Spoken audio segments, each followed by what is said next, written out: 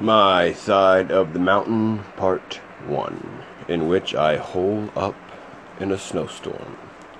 I am on my mountain in a tree home that people have passed without ever knowing that I am here. The house is a hemlock tree 6 feet in diameter and must be as old as the mountain itself. I came upon it last summer and dug and burned it out until I made a snug cave in the tree that I now call home. My bed is on the right as you enter, and is made of ash slats covered with deerskin. On the left is a small fireplace about knee-high. It is of clay and stones. It has a chimney that leads the smoke out through a knothole. I chipped out 3 other knotholes to let fresh air in. The air coming in is bitter cold. It must be below 0 outside, and yet I can sit here inside my tree and write with my bare hands. The fire is small, too. It doesn't take much fire to warm this tree room. It is the 4th of December, I think. It may be the 5th, I'm not sure, because I have not recently counted the notches in the aspen pole that is my calendar. I have been just too busy gathering nuts and berries, smoking venison, fish, and small game to keep up with the exact date. The lamp I am writing by is deer fat poured into a turtle shell with a strip of my old city trousers for a wick. It snowed all day yesterday and today. I have not been outside since the storm began, and I am bored for the first time since I ran away from home 8 months ago to live on the land. I am well and healthy. The food is good. Sometimes I eat turtle soup, and I know how to make acorn pancakes. I keep my supplies in the wall of the tree in wooden pockets that I chopped myself. Every time I have looked at those pockets during the last 2 days, I have felt just like a squirrel, which reminds me, I didn't see a squirrel for 1 whole day before that storm began.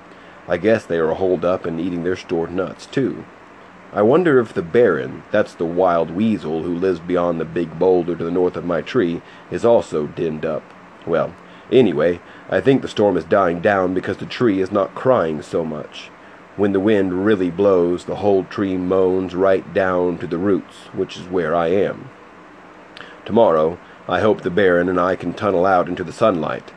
I wonder if I should dig the snow, but that would mean I would have to put it somewhere, and the only place to put it is my nice snug tree. Maybe I can pack it with my hands as I go. I've always dug into the snow from the top, never from the under. The Baron must dig up from under the snow. I wonder where he puts what he digs. Well, I guess I'll know in the morning. When I wrote that last winter, I was scared and thought maybe I'd never get out of my tree. I had been scared for 2 days, ever since the first blizzard hit the Catskill Mountains. When I came up to the sunlight, which I did by simply poking my head into the soft snow and standing up, I laughed at my dark fears. Everything was white, clean, shining, and beautiful. The sky was blue, blue, blue. The hemlock grove was laced with snow. The meadow was smooth and white, and the gorge was sparkling with ice. It was so beautiful and peaceful that I laughed out loud. I guess I had laughed because my first snowstorm was over and it had not been so terrible after all. Then I shouted, "I did it!" My voice never got very far. It was hushed by the tons of snow. I looked for signs from the Baron Weasel. His footsteps were all over the boulder, also slides where he had played. He must have been up for hours enjoying the new snow. Inspired by his fun, I poked my head into my tree and whistled. Frightful, my trained falcon flew to my fist, and we jumped and slid down the mountain, making big holes and trenches as we went. It was good to be whistling and carefree again, because I was sure scared by the coming of that storm. I had been working since May, learning how to make a fire with flint and steel, finding what plants I could eat, how to trap animals and catch fish. All this so that when the curtain of blizzard struck the Catskills, I could crawl inside my tree and be comfortable, warm, and have plenty to eat. During the summer and fall I had thought about the coming of winter. However, on that 3rd day of December, when the sky blackened, the temperature dropped, and the first flakes swirled around me, I must admit that I wanted to run back to New York. Even the first night that I spent out in the woods when I couldn't get the fire started was not as frightening as the snowstorm that gathered behind the gorge and mushroomed up over the mountain. I was smoking 3 trout. It was 9 o'clock in the morning. I was busy keeping the flames low so they would not leap up and burn the fish. As I worked, it occurred to me that it was awfully dark for that hour of the morning. Frightful was leashed to her tree stub. She seemed restless and pulled at her tethers. Then I realized that the forest was dead quiet. Even the woodpeckers that had been tapping around me all morning were silent. The squirrels were nowhere to be seen. The juncos and chickadees and nuthatches were gone. I looked to see what the Baron Weasel was doing. He was not around. I looked up. From my tree you can see the gorge beyond the meadow. White water pours between the black, wet boulders and cascades into the valley below. The water that day was as dark as the rocks. Only the sound told me it was still falling. Above the darkness stood another darkness, the clouds of winter, black and fearsome. They looked as wild as the winds that were bringing them. I grew sick with fright. I knew I had enough food. I knew everything was going to be perfectly all right, but knowing that didn't help. I was scared. I stamped out the fire and pocketed the fish. I tried to whistle for Frightful, but couldn't purse my shaking lips tight enough to get out anything but So I grabbed her by the hide straps that are attached to her legs, and we dove through the deerskin door into my room in that tree.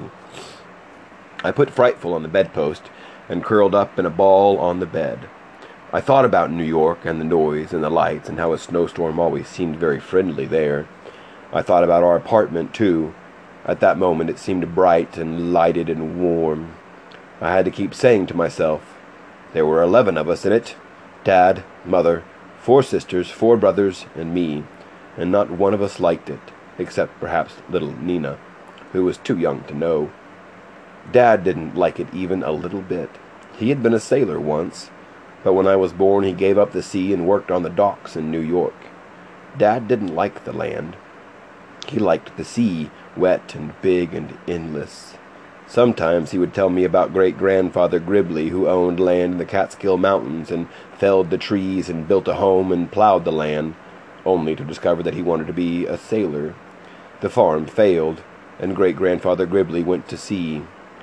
As I lay with my face buried in the sweet, greasy smell of my deerskin, I could hear Dad's voice saying, "That land is still in the family's name. Somewhere in the Catskills is an old beach with the name Gribley carved on it. It marks the northern boundary of Gribley's Folly. The land is no place for a Gribley." "The land is no place for a Gribley," I said. "The land is no place for a Gribley. And here I am, 300 feet from the beach with Gribley carved on it." I fell asleep at that point, and when I awoke I was hungry. I cracked some walnuts, got down the acorn flour I had pounded with a bit of ash to remove the bite, reached out the door for a little snow, and stirred up some acorn pancakes. I cooked them on the top of a tin can, and as I ate them, smothered them with blueberry jam. I knew that the land was just the place for a Gribley. In which I get started on this venture. I left New York in May. I had a penknife, a ball of cord, an axe, and $40, which I had saved from selling magazine subscriptions. I also had some flint and steel, which I had bought at a Chinese store in the city. The man in the store had showed me how to use it. He had also given me a little purse to put it in, and some tinder to catch the sparks. He had told me that if I ran out of tinder, I should burn cloth and use the charred ashes. I thanked him and said, "This is the kind of thing I'm not going to forget."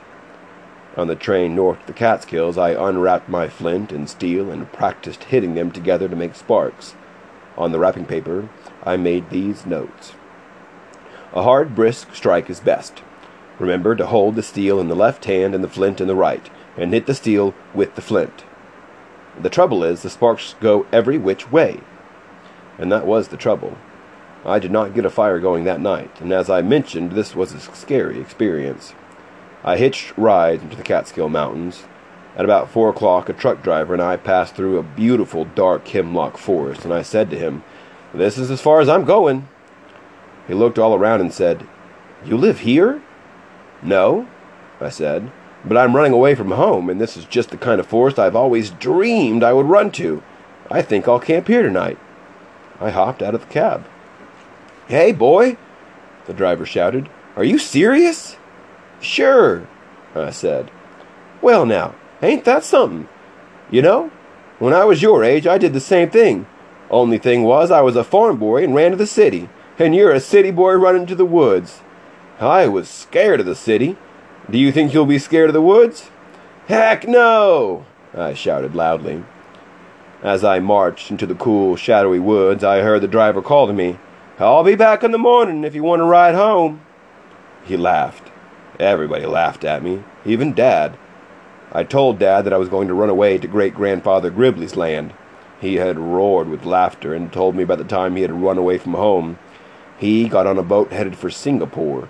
But when the whistle blew for departure, he was down the gangplank and home in bed before anyone knew he was gone. Then he told me, "Sure, go try it. Every boy should try it." I must have walked a mile in the woods until I found a stream. It was a clear, athletic stream that rushed and ran and jumped and splashed. Ferns grew along its bank, and its rocks were upholstered with moss. I sat down and smelled the piney air and took out my penknife. I cut off a green twig and began to whittle. I have always been good at whittling. I carved a ship once that my teacher exhibited for Parents' Night at school. First, I whittled an angle on one end of the twig. Then I cut a smaller twig and sharpened it to a point. I whittled an angle on that twig and bound the two angles face to face with a strip of green bark. It was supposed to be a fish hook. According to a book on how to survive on the land that I read in the New York Public Library,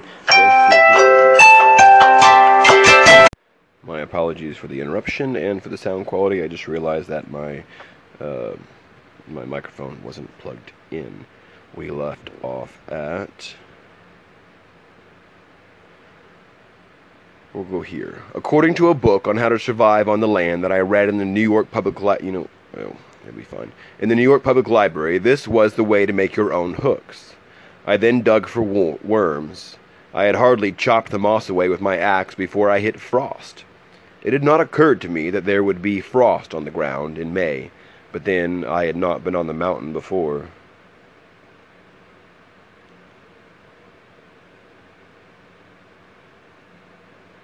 I was just turning down my ringtone. This did worry me because I was depending on fish to keep me alive until I got to my great-grandfather's mountain, where I was going to make traps and catch game. My children aren't present because we've already read this and I didn't record it, so I'm playing catch-up. I looked into the stream to see what else I could eat, and as I did, my hand knocked a rotten log apart. I remembered about old logs and all the sleeping stages of insects that are in it. I chopped away until I found a cold white grub. I swiftly tied a string to my hook, put the grub on, and walked up the stream looking for a good place to fish. All the manuals I had read were very emphatic about where fish lived, and so I had memorized this. In streams, fish usually congregate in pools and deep, calm water. The heads of riffles, small rapids, the tail of a pool, eddies below rocks or logs, deep undercut banks, in the shade of overhanging bushes, all are very likely places to fish. This stream did not seem to have any calm water, and I must have walked 1,000 miles before I found a pool by a deep undercut bank in the shade of overhanging bushes. Actually, it wasn't that far. It just seemed that way because as I went looking and finding nothing, I was sure I was going to starve to death. I squatted on this bank and dropped in my line. I did so want to catch a fish.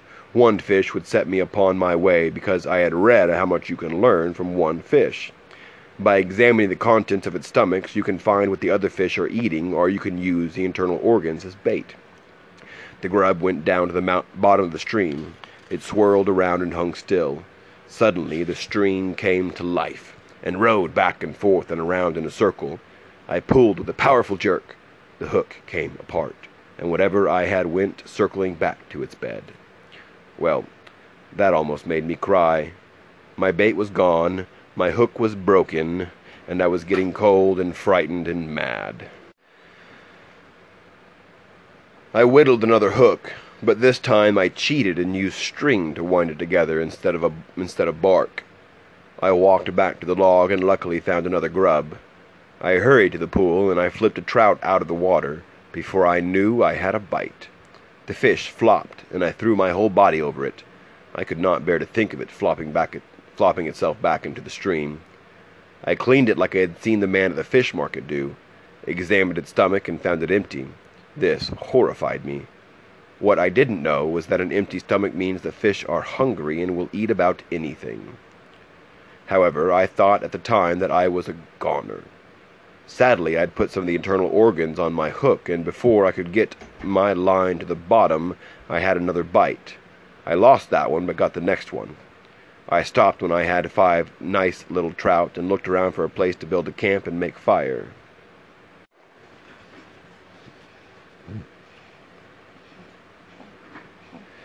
It wasn't hard to find a pretty spot along that stream. I selected a place beside a mossy rock in a circle of hemlocks. I decided to make a bed before I cooked. I cut off some boughs for a mattress, and then I leaned some dead limbs against the boulder and covered them with hemlock limbs. This made a kind of tent. I crawled in, laid down, and felt alone and secret and very excited. But the rest of the story. I was on the northeast side of the mountain. It grew dark and cold early. Seeing the shadows slide down on me, I frantically ran around gathering firewood. This is about the only thing I did right from that moment until dawn, because I remember that the driest wood in a forest is the dead limbs that are still on the trees, and I gathered an enormous pile of them. That pile must still be there, for I never got a fire going. I got sparks. I even hit the tinder with sparks. The tinder burned all right, but that was as far as I got. I blew on it. I breathed on it. I cupped it in my hands, but no sooner did I add twigs than the whole thing went black. Then it got too dark to see. I clicked steel and flint together even though I couldn't see the tinder. Finally, I gave up and crawled into my hemlock tent, hungry, cold, and miserable. I can talk about that first night now, although it is still embarrassing to me because I was so stupid and scared that I hate to admit it. I had made my hemlock bed right in the stream valley where the wind drained down from the cold mountain. It might have been all right if I had made it on the other side of the boulder, but I didn't. I was right on the main highway of the cold winds as they tore down upon the valley below. I didn't have enough hemlock boughs under me, and before I had my head down, my stomach was cold and damp. I took some boughs off the roof and stuffed them under me, and then my shoulders were cold. I curled up in a ball and was almost asleep when a whippoorwill called. If you've ever been within 40 feet of a whippoorwill, you will understand why I couldn't even shut my eyes. They are deafening. Well, anyway, the whole night went like that. I don't think I slept 15 minutes, and I was so scared and tired that my throat was dry. I wanted to drink, but I didn't dare go near the stream for fear of making a misstep and falling in and getting wet. So I sat tight and shivered and shook, and now I'm able to say I cried a little tiny bit. Fortunately, the sun has a wonderful, glorious habit of rising every morning. When the sky lightened, when the birds awoke, I knew I would never again see anything so splendid as the round, red sun coming up over the earth. I was immediately cheered and set out directly for the highway. Somehow I thought that if I was a little nearer the road, everything would be all right. I climbed a hill and stopped. There was a house warm and cozy, with smoke coming out the chimney and lights in the windows, and only 100 feet from my torture camp. Without considering my pride, I ran down the hill and banged on the door. A nice old man answered. I told him everything in one long sentence, and then said, "And so, can I cook my fish here? Because I haven't eaten in years." He chuckled, stroked his whiskery face, and took the fish. He had them cooking in a pan before I knew what his name was. When I asked him, he said Bill something, but I never heard his last name because I fell asleep in his rocking chair that was pulled up beside his big, hot, glorious wood stove in the kitchen. I ate the fish some hours later, also some bread, jelly, oatmeal, and cream. Then he said to me, "Sam Gribley, if you're going to run off and live in the woods, you better learn how to make a fire. Come with me." We spent the afternoon practicing. I penciled these notes on the back of a scrap of paper so I wouldn't forget. When the tinder glows, keep blowing and add fine dry needles one by one. And keep blowing, steadily, lightly, and evenly. Add 1-inch dry twig to the needles, and then give her a big handful of small dry stuff. Keep blowing. Thus ends part 1.